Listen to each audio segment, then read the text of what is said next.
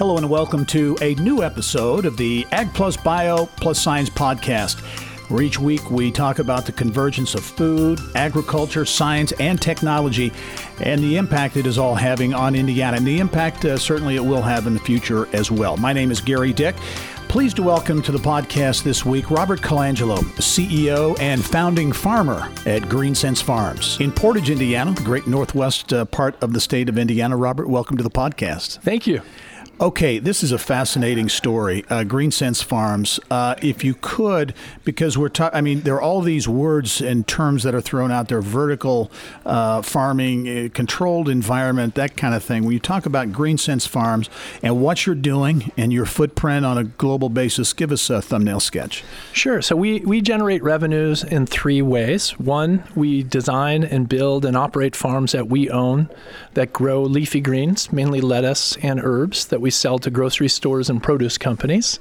The second is we design, build, procure, and license our technology to third-party operating partners abroad. And we've targeted Scandinavia, the Middle East, and Asia-Pacific countries, areas where there's growing populations, short growing seasons, and are either resource-constrained, lack of water, land, right, or heavily polluted. And then the last way is we generate revenue from doing contract R&D, where we're testing all sorts of new cultivars to see how those grow indoors, as well as new growing systems. Yeah. So what is the space you're in? What would it be termed? Is it controlled environment? What's the... Controlled environment agriculture is the major heading. Our subcategory is indoor vertical farming. So what that means is that we grow in a totally controlled environment. We use LED lights for our light source. We're in a room within a room. Well, I think we're getting an Americano or some cappuccino made there here at Launch Fishers. Maybe someday we grow coffee beans. Exactly, yeah. So we grow in an indoor controlled environment. We keep everything controlled in there so the plants have perfect conditions year-round. So they get the right amount of light, they get the right amount of water, nutrient, temperature, humidity. Very good. I think we're getting a couple of cappuccinos made there here at Launch Fishers. Fascinating, the technology and what you can accomplish in terms of growing. We were talking off mic before we started the podcast. You talked about the efficiency and the amount of produce that you can generate from this technology. So to give you an idea, a field farm can grow somewhere between 1 to 2 heads per square foot per year. A greenhouse, same crop, butterhead lettuce, can grow in 3 acres what a field farm can do in 10 acres. And we, in a half acre, can do what a 10-acre field farm can grow. Wow. And the reason why, it's very simple. Farming for years has been horizontal. Mm-hmm. We took it up. We started stacking it. So now you use a lot less space, a lot less water, and a lot less fertilizer, so it's very sustainable. And we use the LED lights instead of the sun, so you never have weather as an issue. We never deal with drought. We never deal with too much sun. We never deal with pests. We never deal with invasive species. Farming's hard work, and it has a lot of risk. We've taken a lot of the risk out of the equation. What's the reaction, as you mentioned, you have customers and collaborations around the globe, but the growing acceptance, if you will, to this technology and this kind of farming? First, there is a movement. It's not a fad. It's a real trend. People want to know where their food comes from, and they want to eat food without chemicals on it. So pesticide-free, GMO-free is really the buzzwords these days. People understand that can impact the quality of their food, especially when it comes to leafy greens. And freshness is paramount. When we deal with produce buyers or restaurants, they understand the difference between fresh and stale food. So when you have fresh greens, they taste fantastic. They're much more nutritious. And so we've got a much higher educated consumer, and we also have educated buyers both at the grocery store and the restaurants that are demanding this. Let's talk a little bit about you and your background, Robert. Before founding Green Sense Farms, you actually were across the lake, right, in Chicago, and decided to move to Indiana. Yes. I'm a scientist, author, and entrepreneur. I've started about 10 companies in the environmental field. My philosophy was always market-based economics. If you want to change the environment, find economic reasons to do things, and you'll get behavioral change. So prior to this, I was doing brownfield redevelopment. We would develop contaminated properties that were in areas that have changed, but they were left idle because of fear of liability. And so that's very market-based. There was no law saying that you had to develop this property, but we'd clean them up, put them back to productive use, and those are the kinds of things I'd worked on in my career. And that's how I found vertical farming, as we won a grant from EPA to put on a seminar on teaching mayors how to attract developer interest to these blighted areas, and how do you build green projects on brownfield sites so that you stop these brownfields from occurring. And I saw that this urban ag, eating locally, was always a topic. And so I thought, let me do some research, started looking at all the different indoor growing technologies, and then we hit on one and went through the Thomas Edison phase of figuring out how not to build a farm, and then we finally figured it out. Fascinating. What biggest challenges as you look at the sector and with your particular company, Green Sense Farms, what are the biggest challenges facing the sector? We have all the traditional challenges any business has. Right now, it's labor.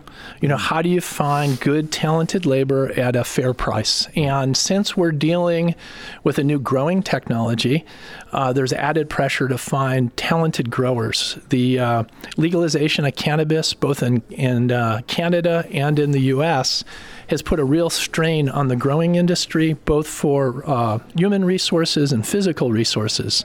Cannabis industry is buying up a lot of equipment, so you're just seeing shortages out there, and they can afford to pay a lot more because they have higher margins than vegetable growers do. So that's an issue that's out there. Second, it's being able to constantly adapt to change. You've probably heard the saying, if the blues had a baby, it'd be rock and roll. They call it rock and roll. The way I look at it, if a farm had a baby, it'd be a greenhouse. And if a greenhouse had a baby, it would be an indoor vertical farm. So we're the new kid on the block in an industry that's thousands of years old. We're still trying to figure out how best to grow indoors and how to optimize our growing so we reduce our capital expenditure and our operating expenditure, to optimize high-quality vegetables at a competitive price. How about growing, pun intended, growing your business in Indiana as you look at the landscape here? Organizations like AgriNovus, the assets here with Purdue and others. What's the environment, in your view, for growing an ag bioscience and agribusiness here in Indiana? First, I don't want to sound patronizing, but I can't believe how friendly this state is to ag business. And Sue Alsperman has become a good colleague of ours. We're working with Ivy Tech to build a Earn to Learn training center. There's a much needed 2-year degree personnel in farming, in food service, and the restaurant business. And so that's what we're doing with Ivy Tech in South Bend. The local government's been very supportive. We're building a farm in Las Vegas, and when I went to meet with the state and talked about incentives, I realized how quick that this state is very ag-friendly, because gaming's the big industry out there. They don't have a lot of ag incentives, so what we have here is wonderful. It's a very supportive ecosystem, and Beth Bechdahl and Dan Dawes over at AgriNovus and the Foundry are just wonderful folks that are purely committed to this industry and are constantly looking to push the edge. So in summary, we have a great ecosystem for agriculture and ag tech here. And the right politics. And I want to ask you to expand a little bit on some of these unique educational programs. You mentioned the Earn to Learn initiative with Ivy Tech in South Bend. Why do that and get really engaged in with young people in the state?